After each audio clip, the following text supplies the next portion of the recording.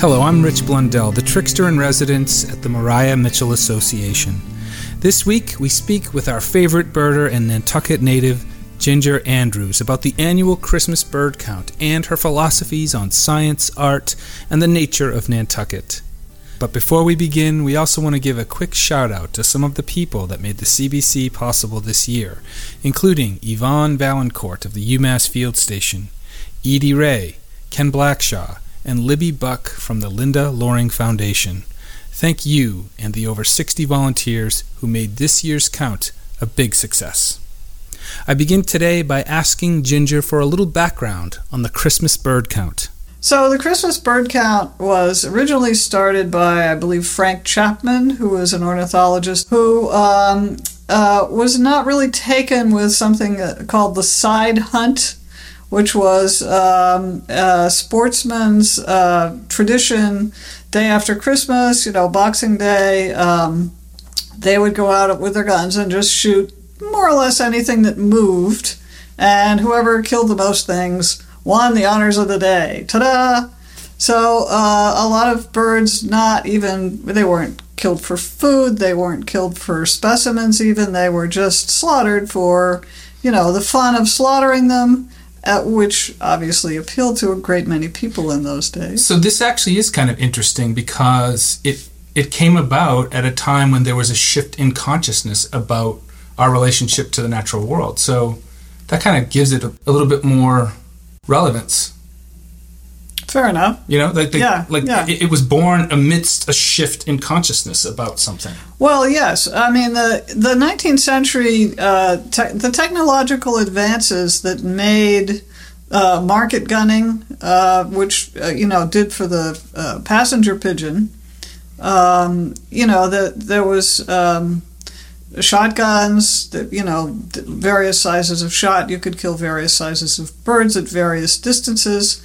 So, there were these technological advances. The railways, for the passenger pigeon, it was really simple because they would all nest in one big roost. So they would just build a temporary railroad track to where the birds were, shoot as many millions of them as they could, pack them into kegs, and take them to the markets in the major eastern cities. They were apparently rather tough. I used to have a cookbook that had belonged to my grandmother, which had recipe for, pigeons, cooking pigeons. And the wild pigeons required a little more to toughen. They must have been fairly tough because they had to be specially worked on to make them a little more palatable. Mm-hmm. So when I was doing a little bit of research on this, I came across a lot of photos of those shoots. A lot of times it wasn't just passenger pigeons, but it was, wading birds and songbirds. And I always wondered, what do they do with all that? Well, the market gunners used a lot, and the shorebirds were particularly delicious. So there was in fact, late 19th century Nantucket, actually it was Muskeget, was a major hunting area. They had a number of cabins over there. The wealthy Boston merchants like George H. Mackey he hunted up and down the East Coast, and he was particularly fond of coming to Muskeget. He was an East India merchant, owned the Middle Brick, I think it was. Anyway, had a big house on Main Street, and lived in Boston as during the season when he wasn't hunting. And but he kept extremely detailed records. So he realized that birds could, in fact, be eliminated from existence on the planet rather quickly. So he became, in later life, an ardent conservationist. He was particularly interested in roseate terns on Muskeget. So he was instrumental in helping he was also a crony of Teddy Roosevelt, I believe. So he became instrumental in the initial founding of the Audubon Society, and also to get the Migratory Bird Treaty of 1918 passed. There were some previous iterations of that. I think they started in 1916, but a lot of countries signed on to the Migratory Bird Treaty. It was a very important conservation effort, which some powers that be now are trying to completely undo. Do you think that the disposition or the attitude of the bird count has shifted from that which you described as very quantitative, how many can you shoot, to something that's more qualitative, meaning not just what kind of birds, but what is the experience of birding? Well, yeah, that's a very interesting question, because initially it started for bragging rights, which certainly there are still a lot of birders that want to build up a big list and have, seen all or as many as they can of the ever-changing number of bird species in the world. But other people, what this count initially did was, unbeknownst to them, it created the largest quote-unquote citizen science project in the world. The earliest start on counting birds in 15-mile circles on one particular day. And that gives us a picture through time of what was where and when. But also it gives us a picture of, through time, of how our attitudes toward the natural world have shifted. Somewhat. From something that was quantitative and competitive to something that's more of a lifestyle thing. Well, it can be. But I know a birder when I see one. How do you know a birder when you see one? Well, I count them and I keep track of them, and I compile a yearly count of birders that I see, and I try to describe them in their habitats. I wish the podcast could capture facial expressions. Okay, so let's bring it down. Bring it back home a little bit here. So what's going on with the Nantucket bird count? Well, the Nantucket bird count did not start in 1900. There was apparently a lot of interest in birds in the late 19th century. In the library, we have a Godfrey's Guide to Nantucket. It was basically a 1880 something tourist guide to Nantucket. It was in alphabetical order, and it had an ornithology section. And the comment that he made was that that nobody was really interested in birds on Nantucket. Now, clearly, the people who were interested in birds were interested in shooting and eating them more than, making specimens or, nice mounts for decoration or things like that. So that's also an interesting perspective back in time. But in 1953, my parents got married. My father was a fisherman who knew all the seabirds.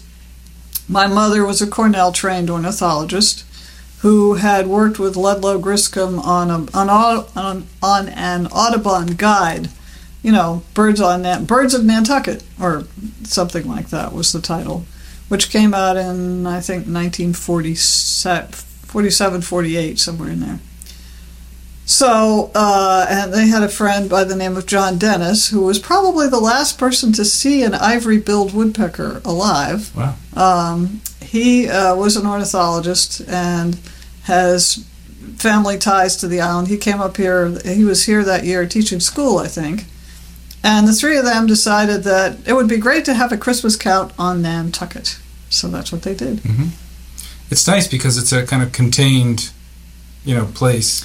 Yeah, the island is the perfect size for a 15-mile circle. So the three of them did the whole count, the three of them.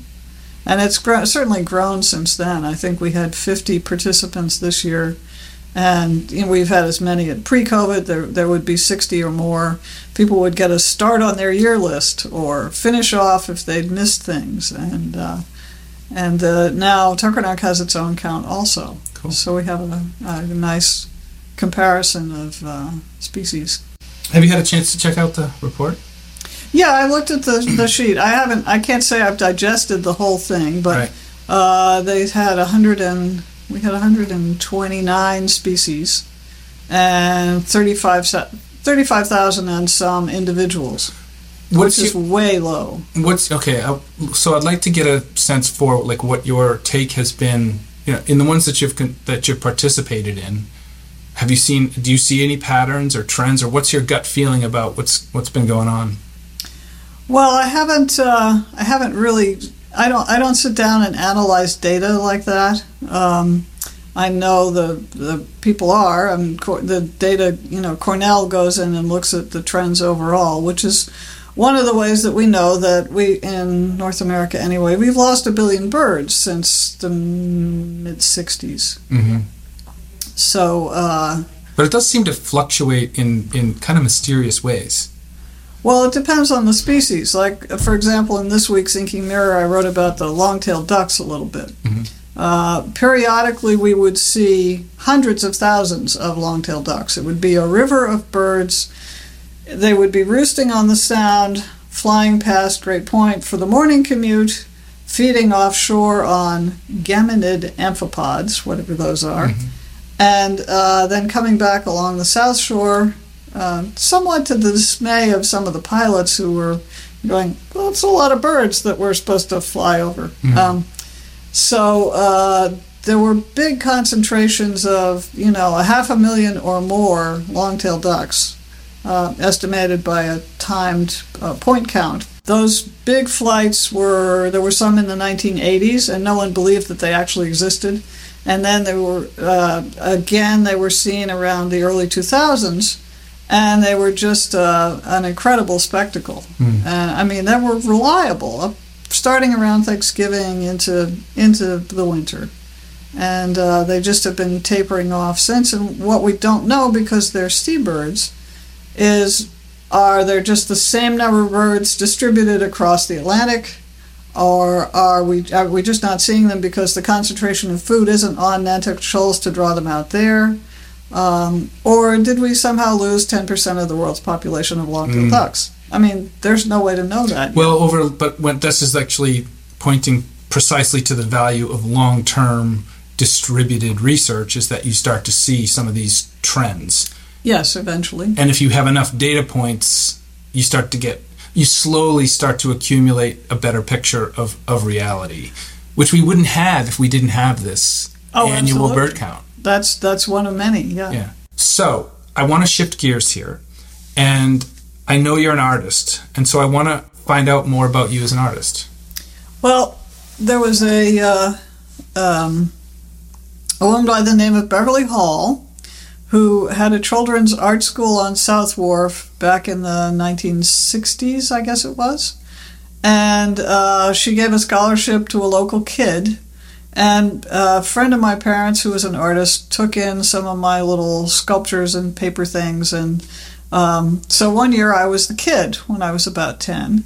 And I just fell in love with the arts. It was a tremendously creative place. It was just a couple hours in the morning, but, there was always, some new ideas. There were, paintings and pictures of, not paintings, but pictures of old master paintings and just every kind of artwork.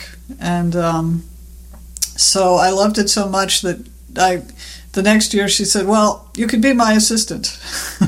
So until I went off to boarding school, I did that every summer. And it was really tremendously exciting because, my father had all the fish sewed up. My mother was the bird expert. I could never match up to that knowledge. And I was going to ask how that landed, like at home. The fact that you were really interested in art. It was basically a worthless occupation that I would never make any money at. So there was a great deal of discouragement, both from my mother, who she said she could copy things, but she was not creative. So she didn't really value it, although she was actually a founding member of the Artists Association and took art classes back when it was founded in the 40s. A lot of my parents' friends were artists, but that wasn't where they wanted me to go, I guess. But that was where I felt that I could be myself. Part of the problem with my early life with birding is that I have really terrible eyesight. And so, birds are a lot more interesting when you can see them. I didn't get glasses until I was halfway through first grade, I guess, when they started testing people. And thank God they did. Otherwise, I still wouldn't be able to see anything. But the optics also improved, so I became a birder a lot later. Mm-hmm. I had I did a lot of what I called preemptive chauffeuring in the last decade or so of my mother's life. She lived to be 100. And I felt that she and the world were a little safer if she wasn't spending too much time behind the wheel. But her revenge, if you will, was that I got a daily 4-hour ornithology tutorial for about 10 years. And that was a hugely valuable gift. And I don't paint birds much. I'm more into landscapes these days. I did a lot of silk screening initially. I did, theater posters and T-shirts, sheets, pillowcases, you name it. If it could be printed on, I would print it. Even recycling bags, the ink for which, I have to say, was so toxic that I can't imagine that there was any net gain for the planet. Yeah, wow. However, I did my best. How has Nantucket been what you need? Well, it's where my roots are. So the family's lived here for a very long time. There's personal history, family history, and just in my life, an interest in the changes over time. I mean, I mentioned earlier the blizzard of '78, which was a really strong blizzard storm. I remember it. Here. Were you here in Storm 78? I was in Duxbury. Oh, okay. Just across the bay, yeah. Yeah. Well, this was the one where the barrier beach retreated across and put the dunes connecting Ram Pasture to the beach. So Hummock Pond, instead of being one large J-shaped pond, became two isolated ponds. So that was one. You were there to witness a geologic event. Well, because the beach always looks like the beach. It's difficult to remember that it hasn't always been in the same place. I mean, you can look at Maria Mitchell picnics out at Great Point, and it looks like anyone having a picnic today, except the clothes are a little different, and the sunglasses aren't the same style. But if you were to put it on a map, the lighthouse has been moved, and the point has moved, and the dunes are different, and that's the kind of thing that only comes with long-term research, like we were talking about with the bird count. Like or just living with it. But you start to see the dynamism of the place that we're in over time. That's cool. Absolutely. I just think you're on to so many really interesting ideas. Well, I find life very interesting. I find living things interesting. That's why I have a trouble with technology. How do you relate I'm not interested in those things. How do you relate to Maria Mitchell? Well, I would say it's part of my family. My father met my mother here. My aunt worked here and for. I mean the woman. Oh, to the woman, Maria Mitchell, she is a continuing inspiration. Yes, because she put up with so many annoying people and managed to maintain, as far as I could tell, a very polite and accepting nature, while also managing to be outraged for the injustices perpetrated against her sex because of her gender. And others. I think that outrage extended to other people. Oh, absolutely. As well, other to groups. Racism and yeah. Oh, yeah. Science is incomplete, always. Which is what makes it so fascinating. Yeah, I agree. I think Maria Mitchell would have identified that too. I'm sure she did. That throw. The joy of discovery. Yeah. That's what it is. That's one constant. Yeah. Yeah. Which is not constant. It comes in waves. If the joy of discovery can come from seeing a wave or a sunset, or seeing the sunset through a wave, just as much as it can be from finding, oh my God, that's a bird I've never seen here before, or finding some interesting fact.